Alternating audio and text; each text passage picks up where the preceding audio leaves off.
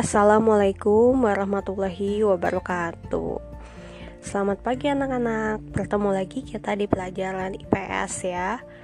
Nah, jika sebelumnya kita sudah membahas tentang kondisi geografis per benua, ada benua Asia, Afrika, Eropa, Amerika, dan Australia. Kini kita membahas lebih spesifik lagi tentang kondisi geografis per negara yang ada di dunia ya. Seperti biasa, ketika kalian belajar dengan ibu, kalian harus tahu dulu tujuan dari pembelajaran hari ini itu apa. Nah, berdasarkan tema yang ada, tujuan dari pembelajaran hari ini adalah kalian bisa menganalisis kondisi geografis negara-negara yang ada di dunia ya.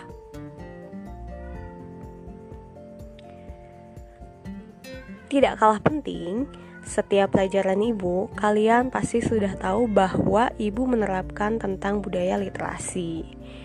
Nah, budaya literasi itu ada 3 ya. Yang pertama, kalian diwajibkan untuk membaca seluruh materi. Jadi, kalau ini kalian lagi nonton video, nggak boleh tuh videonya di-cut di tengah-tengah atau kalian nonton sampai tidak beres ya. Kemudian, yang kedua, kalian diwajibkan untuk menulis poin-poin penting di buku catatan masing-masing. Jadi dari sekarang kalian belajar gimana caranya kalian memisahkan informasi itu penting atau informasi itu kurang penting. Nah, yang ketiga, kalian diminta untuk mencari informasi tambahan dari membaca buku paket atau internet. Bu, emangnya video dari ibu kurang? Emangnya PowerPoint dari ibu kurang? Nah, ilmu yang ibu berikan hanyalah sedikit.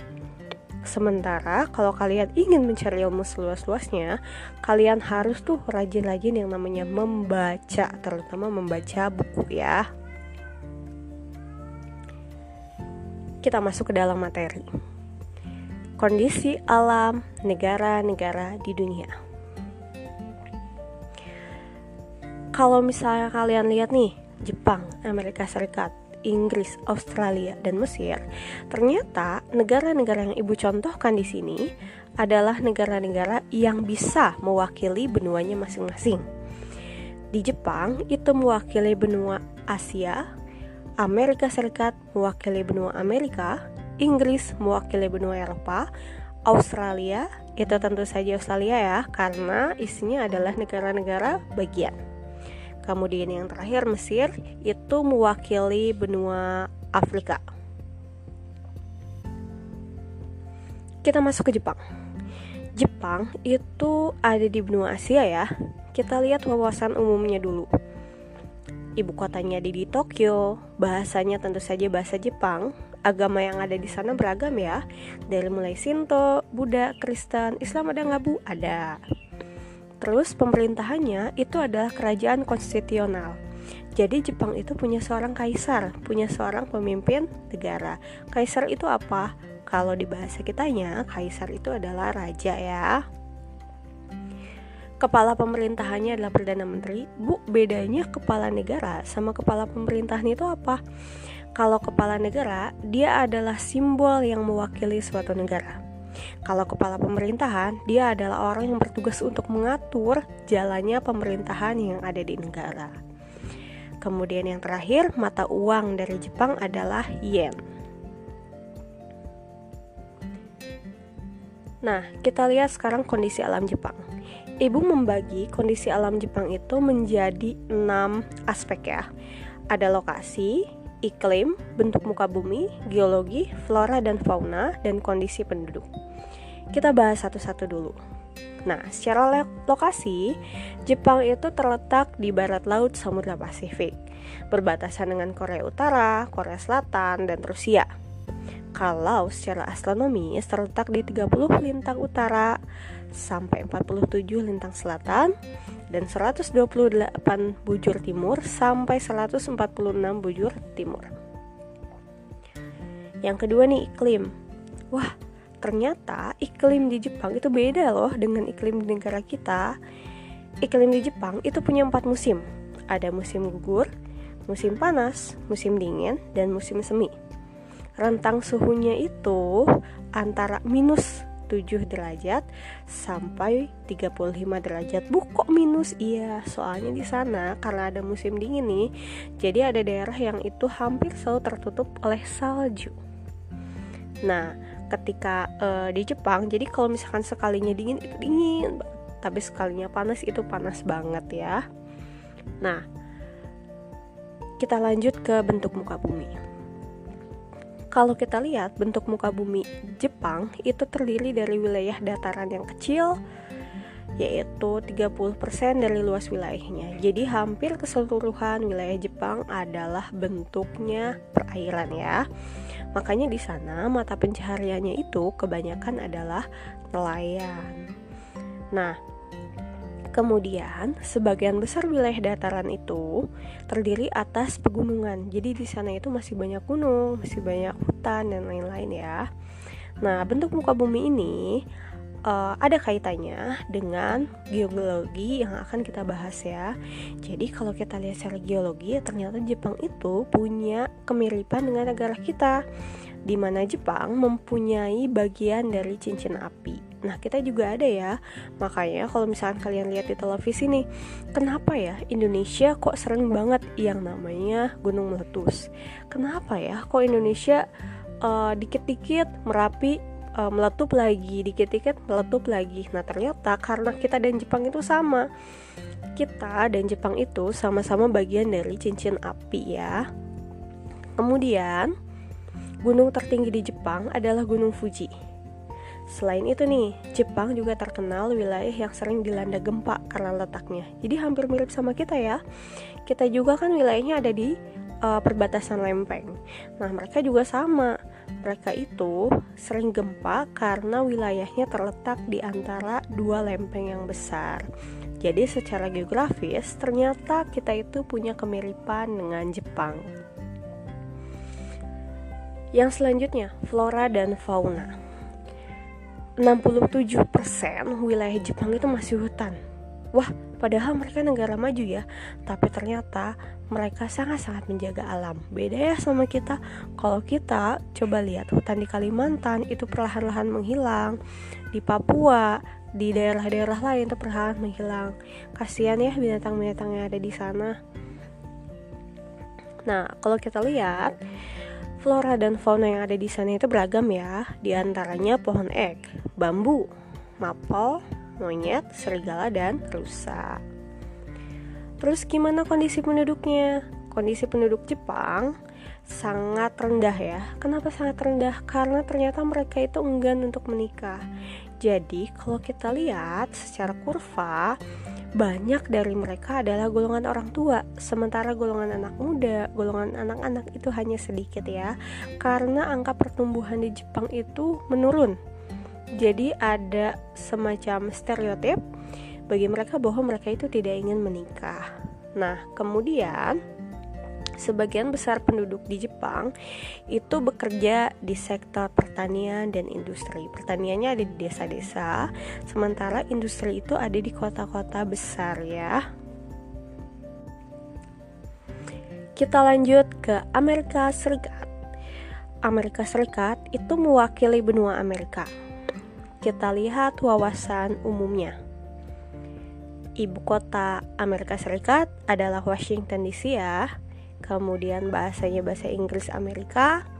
Agamanya di sana beragam, ada Kristen, Yahudi, dan lain-lain. Kemudian pemerintahannya adalah presidensial. Presidensial itu artinya pemerintahan dipegang oleh seorang presiden, dengan kepala negara dan kepala pemerintahan sekaligus adalah presiden. Mata uang di sana adalah dolar US ya. Gimana dengan kondisi alam Amerika Serikat? Nah, kalau kita lihat kondisi alam Amerika Serikat itu bisa dibilang beragam, dan seperti halnya Jepang, saya membagi menjadi 6 aspek. Lokasi, iklim, bentuk muka bumi, geologi, flora dan fauna, dan kondisi penduduk ya. Kalau kita lihat di lokasi, Amerika Serikat itu terletak di 24 lintang utara sampai 70 lintang utara dan 172 bujur barat sampai 66 bujur barat. Amerika Serikat berbatasan dengan Kanada dan Meksiko ya. Kemudian Amerika Serikat juga memiliki negara bagian yang terpisah, yaitu Alaska. Kalau kita lihat dari iklim Amerika Serikat itu beragam ya.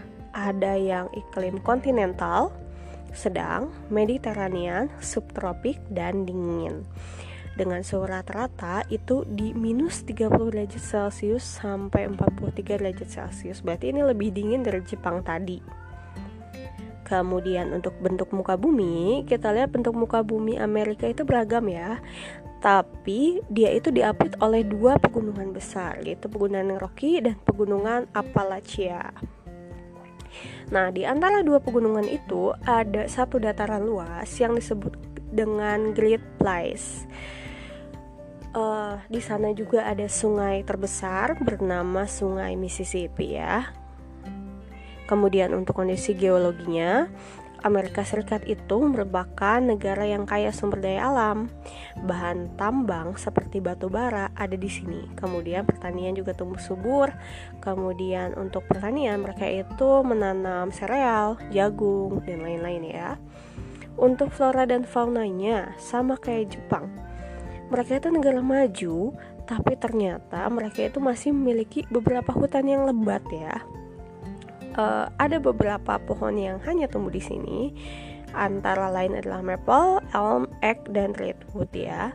Jenis faunanya beragam, tapi yang menjadi ciri khas dari Amerika Serikat itu adalah bison. Bagaimana dengan kondisi penduduknya? Kondisi penduduk Amerika Serikat itu bisa dibilang sebagai penduduk dengan jumlah terbesar ketiga di dunia setelah Cina dan India. Keempat Indonesia ya. Suku asli di sini adalah suku Indian. Kemudian sebagian besar penduduk bekerja di sektor industri. Oke, yang selanjutnya adalah Inggris. Inggris itu mewakili benua Eropa ya. Kalau kita lihat secara wawasan umumnya, di Inggris itu ibu kotanya ada di London. Bahasanya bahasa Inggris UK, agamanya Kristen, pemerintahannya monarki. Nah ini ya, ada kata monarki. Kalau ada kata monarki, berarti suatu negara itu dipimpin oleh raja ataupun ratu. Kepala negaranya adalah raja atau ratu, kepala pemerintahannya adalah perdana menteri. Mata uangnya adalah pound sterling. Jadi kalau secara pemerintahan ini hampir mirip dengan Jepang ya.